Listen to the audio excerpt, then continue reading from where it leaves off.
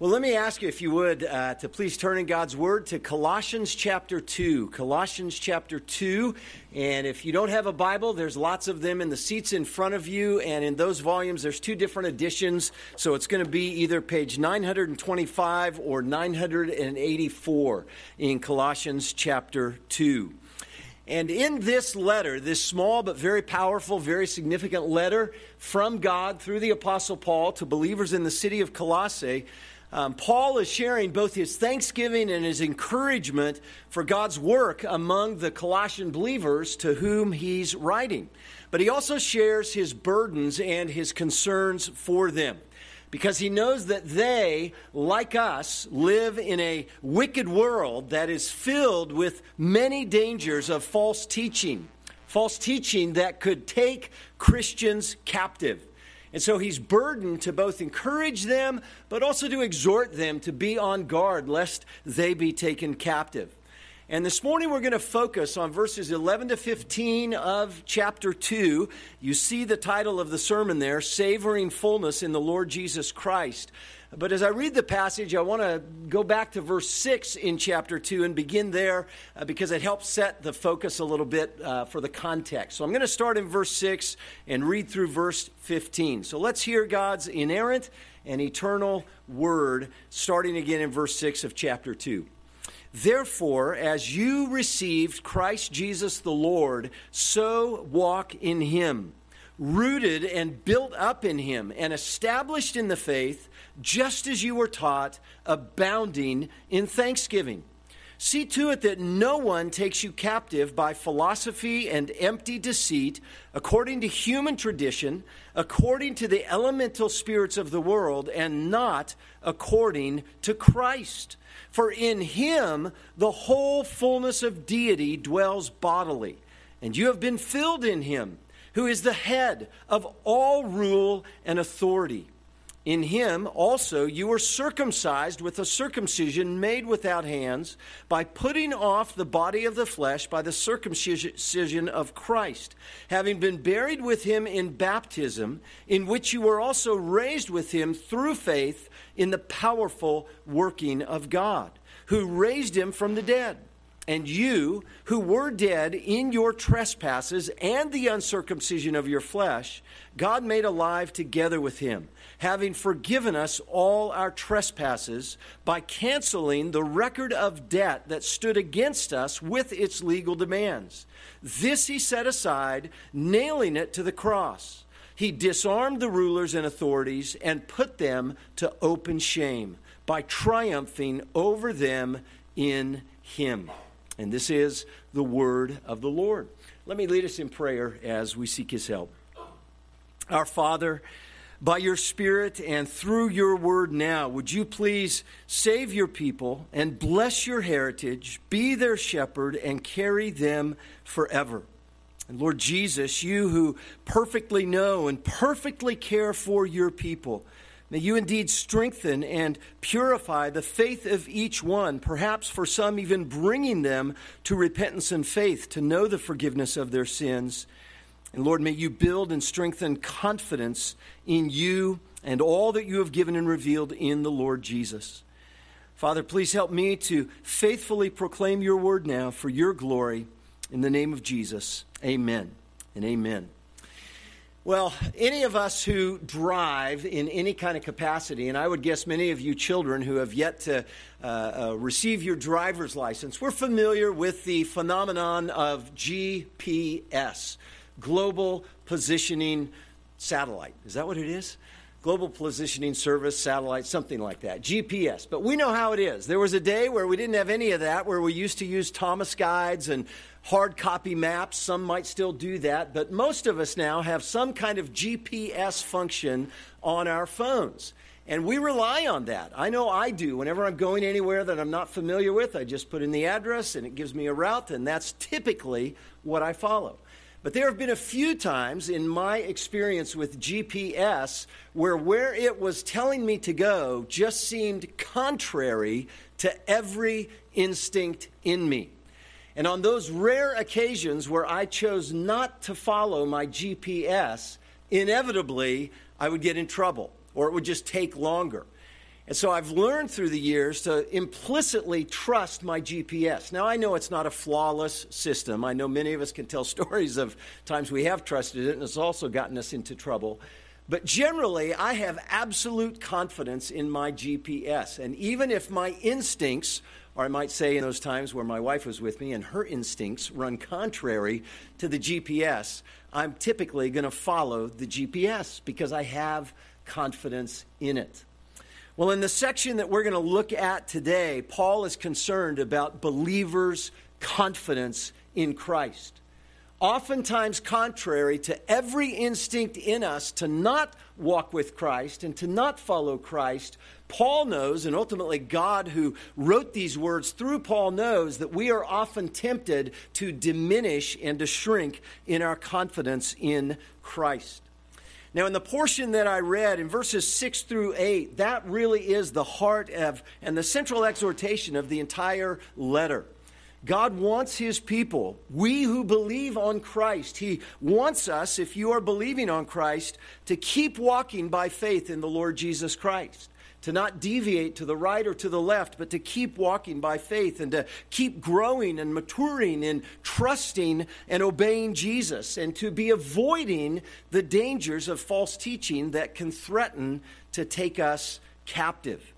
And this false teaching has to do with demonic, deceitful, and enticing philosophies that in the end are man-made and man-centered and as a result destructive. Now, after this central call in verses 6 to 8, Paul then strengthens his command with the declaration that he gives there in verses 9 and 10. When he says, in him, in the Lord Jesus Christ, the whole fullness of deity dwells bodily, and you have been filled in him, who is the head of all rule and authority. And Paul is clearly emphasizing the fullness of God in Jesus and of believers' fullness in him. And so when he says in verse 10 that you have been filled in him, he's talking about what God has done for believers in Jesus Christ. How he has permanently, irrevocably filled them to the fullness. And it's interesting, in the New American Standard translation of that passage, as well as in the New King James Version, it uses the word complete, with regard to this fullness. And both of those words, as you're going to hear, really kind of intertwine together. So this completeness or this fullness in Christ is absolutely massive for any of us who are Christians to understand. In other words, it's big. It is really big for us to understand what it means to be full, what it means to be complete in Christ. And confidence then in our full completeness in Christ is what will keep us on the narrow path of walking with him by faith, and of avoiding and guarding against the seductive appeal of false teaching. So the need for confidence in our completeness in Christ is what this passage is all about. And this is such a big and a massive issue for believers that what Paul does then in verses 11 to 15 is elaborate on the nature of this fullness, the nature of this completeness. Now let me just give you Paul's main point in verses 11 to 15. This is the key truth, and it's the big idea of what he is saying to Christians. And I just want to alert you, hang on, it's a little bit of a mouthful, but I'll say it slowly, and I'll say it a couple of times so that you can get it. But here it is. Here's the heart of the passage this morning. Be fully confident in the full completeness that you have in Christ's fullness. I said it was a mouthful, but you get the sense. Here it is. Be fully confident in the full completeness that you have in Christ's fullness. If you are in Christ, if you have been delivered from your sin and delivered from God's judgment through repentance and faith in Christ, be fully confident in the full completeness that you have in Christ's fullness. And again, what Paul is doing then in verses 11 to 15 is elaborating on this full completeness that believers have in Christ. And he's elaborating even on how it is this fullness came to be. And so what we find then in verses 11 to 15 are what I'm going to call 4 features of fullness. You get the sense we're emphasizing fullness because that's what God is doing through Paul here. 4 features of fullness that God gives us to strengthen our confident faith in Jesus. So that we don't trust our instincts, but we trust Christ always. So 4 features, and that's what we want to look at. That's what we want to savor this morning as we see what God has to say about the nature of our fullness in Christ. So here's the first feature. Here it is, and it's in verse 11. In Christ, you have been fully separated. In Christ, you have been fully separated. And this is what Paul is getting at with this language, with this metaphor of circumcision that he draws on. So he says in verse 11, in him, in Christ, also you were circumcised with a circumcision made without hands by putting off the body of the flesh by the circumcision of Christ. Now again, he's using circumcision as a metaphor, and it's ultimately describing how it is that believers are separated to God. Circumcision has to do with separation. In the Old Covenant, as we learn about in the Old Testament, beginning in Genesis chapter 17 and following, circumcision was an external sign that God had instituted.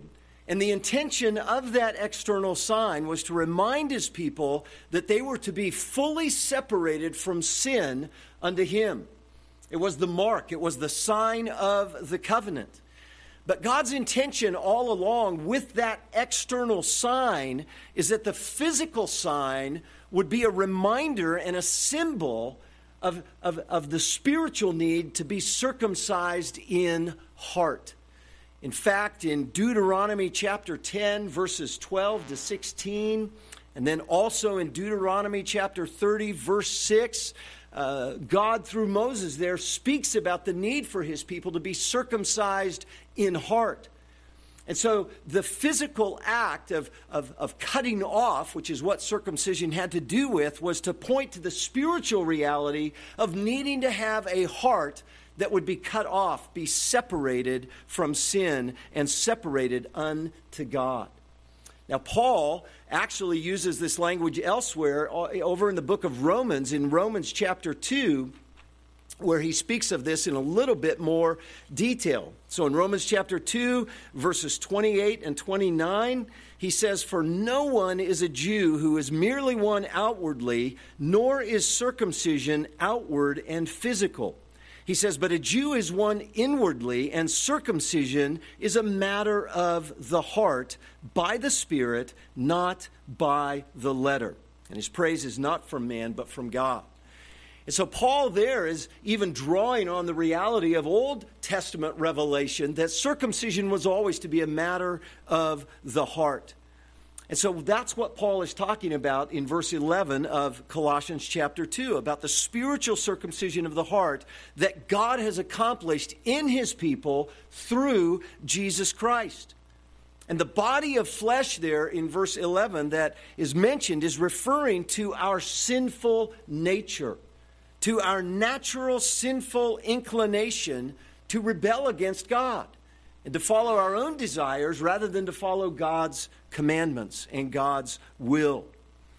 In fact, at the end of chapter 2, if you look down in verse 23, as Paul has just been identifying some of the very specific elements of false teaching and how impotent they are to really accomplish anything. Look at what he says in verse 23 of chapter 2.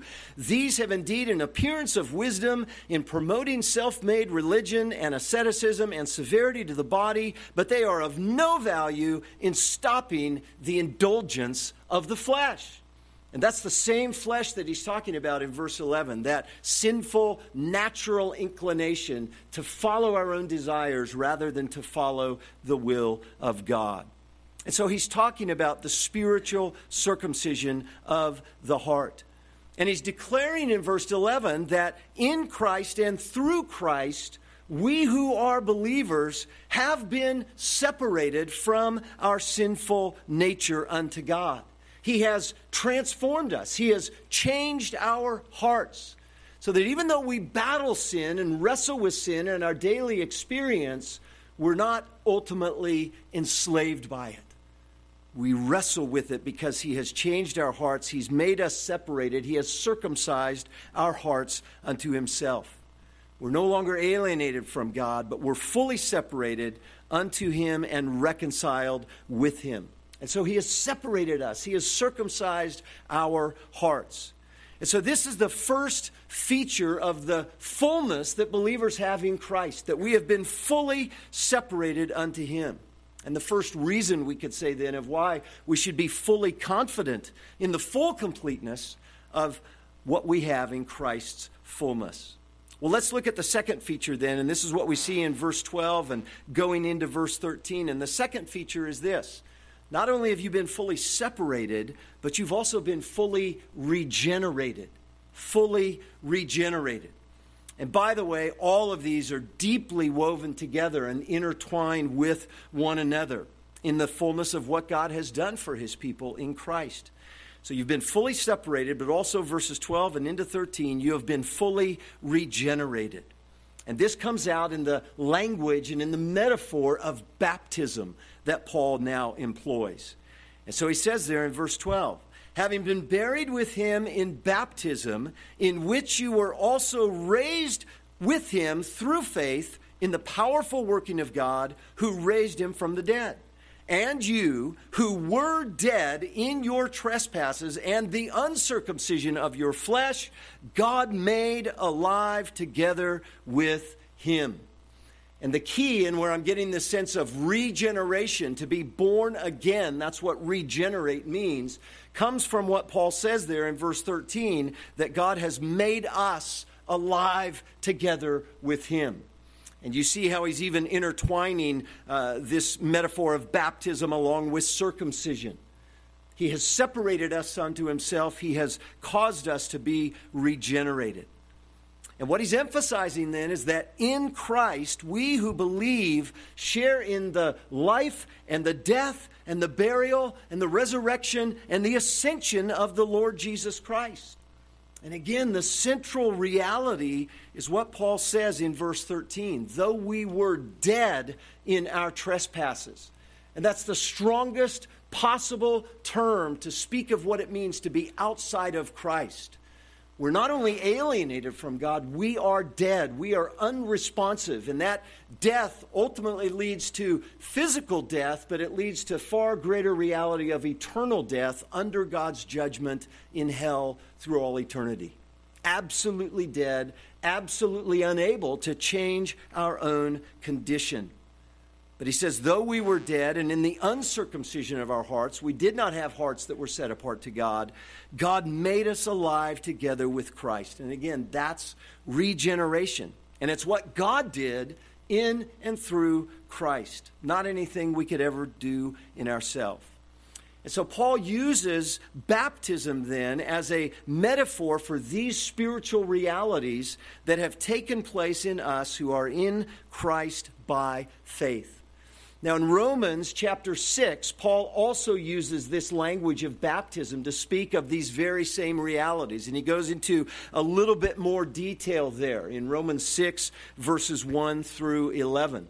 And then also in his letter to the Ephesians, he doesn't use the language of baptism, but he does use the language of being made alive together with Christ.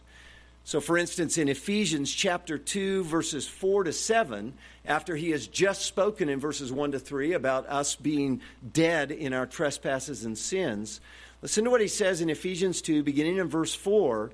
He says, but God, being rich in mercy because of the great love with which He loved us, even when we were dead in our trespasses, here it is again, made us alive together with Christ. By grace you have been saved. And He raised us up with Him and seated us with Him in the heavenly places in Christ Jesus, so that in the coming ages He might show the immeasurable riches of His grace and kindness toward us in Christ Jesus. And so the full scope of all that we know in Christ and through Christ, of His life, of His death, of His burial, of His resurrection, of now ascended at the right hand of the Father, Paul is saying because we have been regenerated by God in Christ, we share all of that with him. And so along with being fully separated unto God through spiritual circumcision, we are also fully regenerated into this newness of life. Newness of life. We have union with Christ in the fullness of his life and death and burial, resurrection, and ascension. Earlier in chapter 1, verses 13 and 14 of Colossians, Paul talks about the fact that God has delivered us from the domain of darkness and he's transferred us into the kingdom of his beloved Son. And that transfer of being delivered from the domain of darkness, now brought into the kingdom of his beloved Son, is connected with this fact that we've been given new life. We've been changed. We've been transformed, separated unto God. We've been born of God. We've been regenerated. And so because God has done this in us and for us in Christ, we have eternal life in him. And this is another reason, this is another feature of why we are to be confident in the full completeness that we have in Christ's fullness. Because we have been separated, because we have been regenerated. Fully separated, fully regenerated. And that leads to the third feature that I want us to see, and it's at the end of verse 13 and then through verse 14, and it is this, that in Christ we have been fully exonerated. We have been fully exonerated. Notice what he says there at the end of verse 13 and then through verse 14. Having forgiven us all our transgressions, our trespasses, by canceling the record of debt that stood against us with its legal demands. This he set aside, nailing it to the cross. And notice the emphasis on the comprehensiveness of his forgiveness. As it's been said many, many times, all means all, and that is all that all means. So all of our sins, past, present, and future, all of our sins have been forgiven in Christ. And verse 14 is kind of an extended elaboration then of even that reality, canceling the record of debt that stood against us with its legal demands. He set it aside, nailing it to the cross. Now, I call this exoneration, that he has fully exonerated us, because to be exonerated means to be cleared of every accusation. It means to be freed from all guilt and all blame. It means to be exonerated. No longer guilty, no longer condemned, no longer under judgment. Now, with this reality, with this feature, Paul gives, in what he says there, two word pictures that describe how this forgiveness through Christ occurred at the cross. He wants us to chew on this. He wants us to savor this, to see the riches and the wonder of his forgiveness. So the first word picture is there in verse 14 when he says, by canceling the record of debt that stood against us with its legal demands. This record of debt that he is speaking of, or it can be referred to even as a certificate of death, it's that which would accompany criminals on the cross. And it was an itemized record, an itemized certificate of death that would spell out all of the specific crimes for which they were being punished. In a sense, it was something of an IOU, or kind of a pledge of allegiance that perhaps was one time made in light of the law, but now would be giving evidence of the person's guilt in view of that law. So it was a record that testified to their absolute guilt. Do you know that God has a record for every single one of us?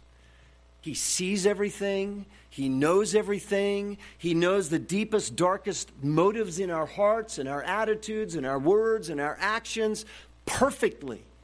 And he sees it all. And for any who are not in Christ, that record remains against you, confirming your guilt, confirming your condemnation before God.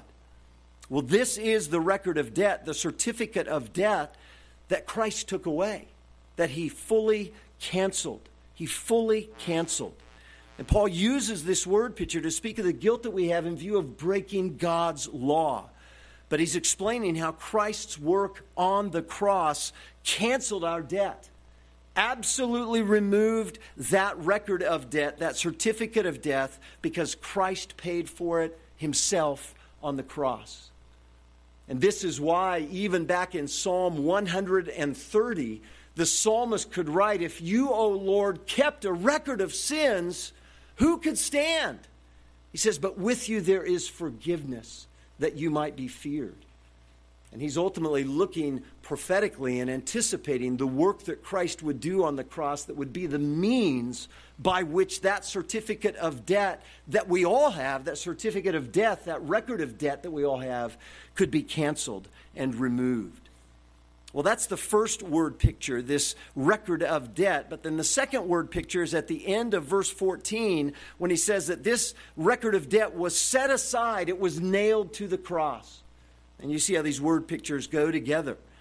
And this is emphasizing Paul's point, emphasizing God's point, that our debt and our guilt for all of our sin that's been verified and given evidence by breaking God's law, it's been canceled. And it's been set aside by Christ because it was nailed to the cross with him. It's his point. It's an amazing reality. God in Christ took the sin of all who would trust him. And when Jesus in history was nailed to the tree, my sin was nailed to the tree. And your sin, if you're trusting him, was nailed to that tree. That record of debt was nailed to the tree, forever canceled, forever taken away. This is what the third stanza of Horatio Spafford's well-known hymn, "It Is Well With My Soul," declares and rejoices in. Many of you know this stanza. It says, "My sin, oh, the bliss of this glorious thought, my sin, not in part but the whole, is nailed to the cross, and I bear it no more. Praise the Lord, O my soul." He's talking about what Paul's talking about here in verses 13 and 14 of Colossians 2. And so, beloved, in the Lord Jesus Christ and through his substitutionary sacrifice, we have been fully exonerated. We've been forgiven all of our sin, as I said, past, present, and future. Our record of debt has been fully canceled because it's been nailed to the cross of Jesus once and for all. And this means, beloved, that we're eternally free from guilt and from condemnation and from accusation. Even as we still battle sin, we do so as those who have been forgiven and cleansed already through the blood of Christ and his work on the cross. And so this is another feature of the fullness that we have in Christ, another reason that we're to be fully confident in this fullness that we have because of Christ's fullness. In him we've been fully separated, we've been fully regenerated, and fully exonerated. And this brings us to the fourth feature of our fullness in Christ, and it's this, in verse 15. In Christ we have been fully delivered. We have been fully delivered. And so you see what is said there in verse 15, that he, Christ, and this is flowing from his work on the cross and all that followed, he disarmed the rulers and authorities and put them to open shame by triumphing over them in him. Now, the rulers and authorities that he's speaking of here, and he's mentioned these already earlier in chapter 1, have to do with all of the demonic powers and beings, Satan and all of his demons. And what we see is that Christ's authority, supremacy, and preeminence over all such demonic spiritual powers is what is being spoken of. And Paul already in verses 15 and 16 of chapter 1 have spoken of Christ's absolute preeminence, authority, and supremacy over these powers. But his point now with what he's saying in verse 15 of chapter 2 is that at the cross, and again, remember the context of verses 13 and 14, at the cross and through the cross, Christ has permanently triumphed over these wicked, rebellious powers. He's disarmed them. He's rendered them powerless. And he's also put them to open shame. Now, the language that Paul's using here, the picture that he gives, is that of a Roman conqueror who, after having an extensive victory, has an extensive victory parade in his kingdom.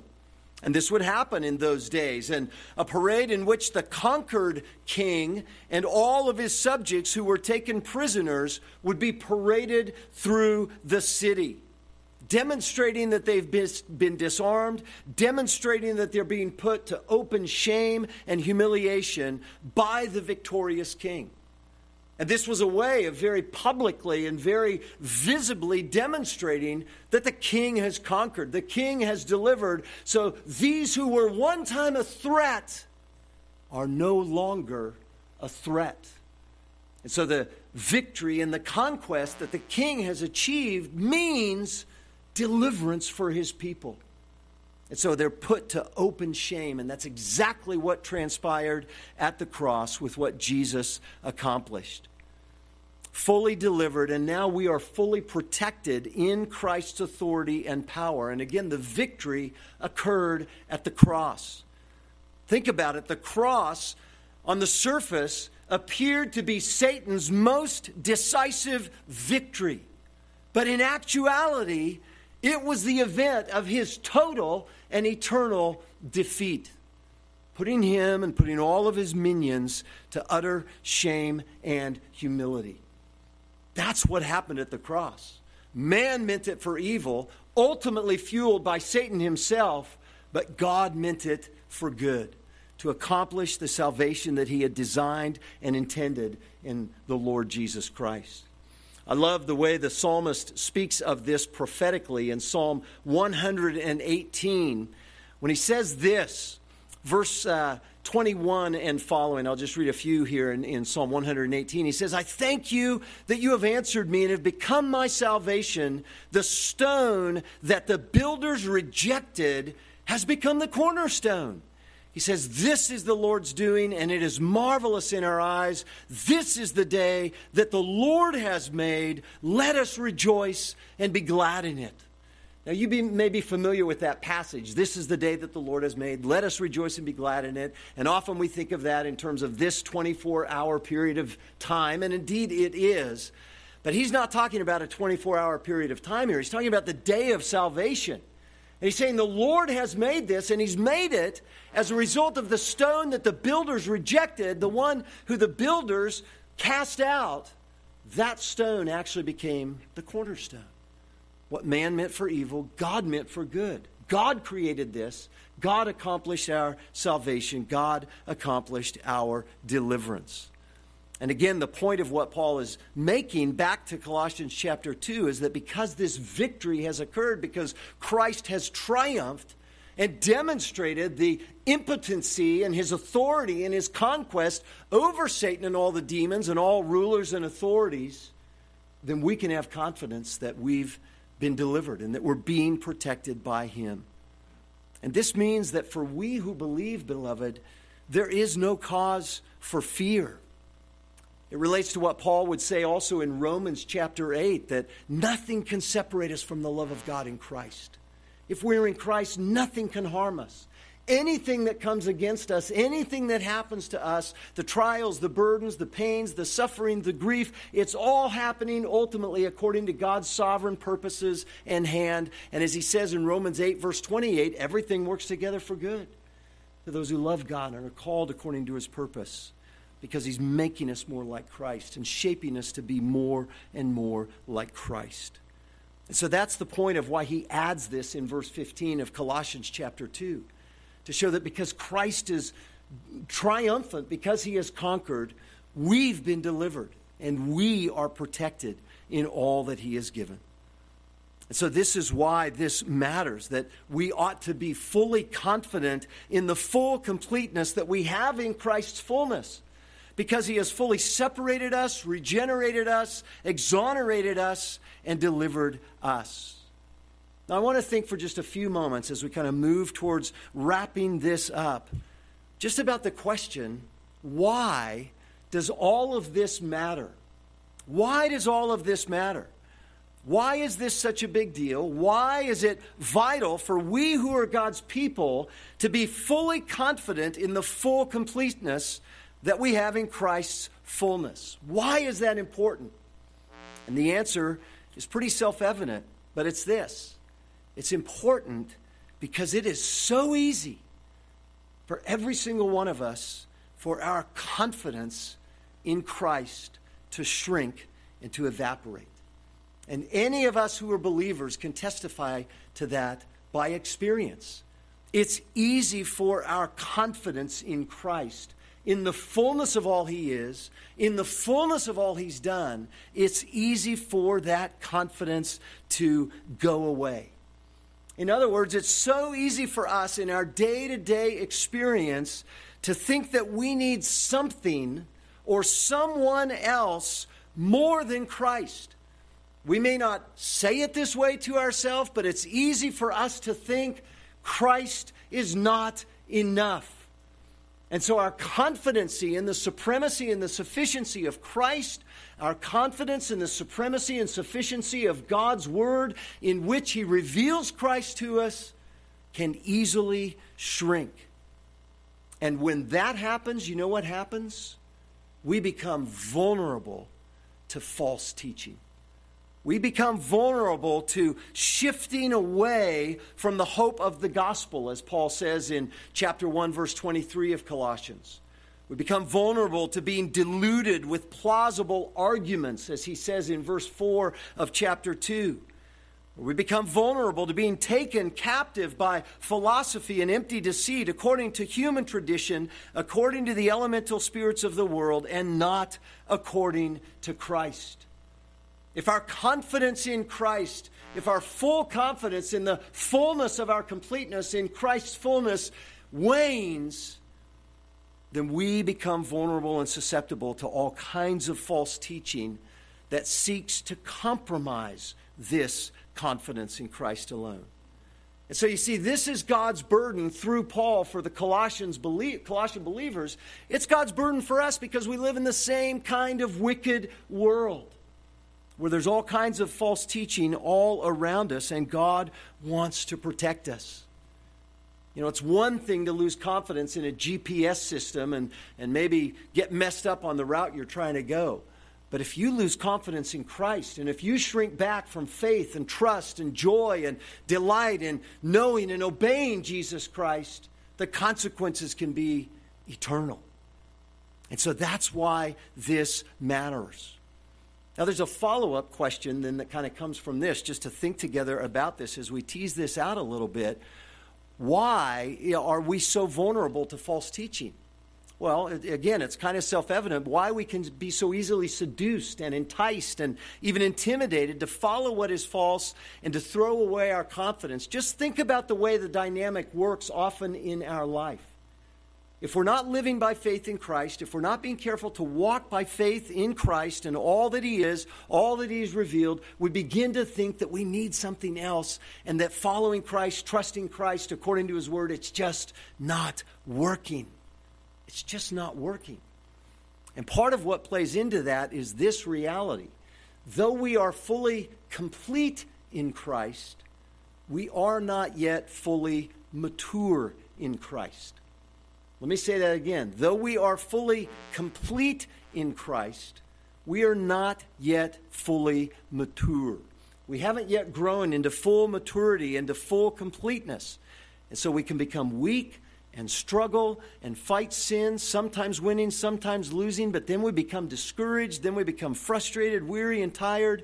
And as we strive to walk with Christ, we come to realize it's a long, hard, painful, often painful walk.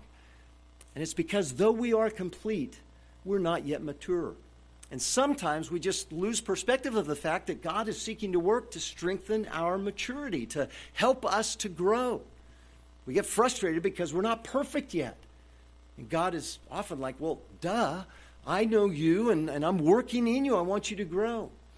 I think of it this way. A lot of you know that my wife and I became grandparents this last year. Our baby boy, Ryder, the son of our daughter and her husband, was born just about a year ago. In fact, we had his first year birthday yesterday. His birthday's not till a week from today, but schedules were such that we had the birthday yesterday. But we celebrated that, and then, of course, our little granddaughter, Alba, was born to Tyler and Katie back in January. And they're the delight of our lives, the joy of our hearts, and we're having a blast growing as grandparents. But I always marvel with little babies like Alba and like Ryder. They are fully complete, but they're obviously not quite mature yet, right? At every level, physically, emotionally, spiritually, intellectually, everything. And it just is a marvel because, yes, they are complete, but they're not mature. And so from the moment they were born, actually from the moment they were conceived, they began a process of growth and maturity that is going to be nurtured and encouraged by their parents in particular and by others like their grandparents and uncles and aunts and everything as well. But for we who are believers, often we get discouraged and impatient because we aren't yet fully mature. We lose sight of the fact that we are complete in Christ, we are fully complete, but He's working in us to make us mature, and He wants us to grow. So we lose sight of the full confidence that we're to have and the full completeness that we have in Christ and become discouraged. And Paul's exhortation with all of this is given so that we would not become discouraged, but we would ever lay hold of our completeness in Christ and the fullness of our completeness in Christ and know that He is working to continue to mature us. So that we wouldn't push the eject button on following and walking with Christ, looking for some other fix or some other easy solution to why we're still so imperfect. And that's what becomes the allurement and the enticement and the seduction and the intimidation of false teaching. To figure out some shortcut to following Christ. And again, in great specificity in verses 16 to the end of the chapter, Paul's going to address those things. And we'll get to that. I'm going to be out of the pulpit for a few weeks, but when I come back, we'll be back in verses 16 to 23. But we begin to think that there's some other means, some other way, some other rules, some other ceremonies, something we can do to somehow change. And again and again and again, God says, walk with Christ. Trust me. Know my fullness in Christ. Know the fullness of what I've done for you in Christ. Keep growing in trusting, obeying, and laying hold of all the means that God's given, and walk with Christ. So again, beloved, that's the call of the passage.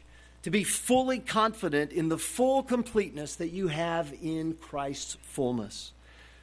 To have the conviction and the assurance and the confidence that Jesus, as He's revealed in God's Word, is always all I need.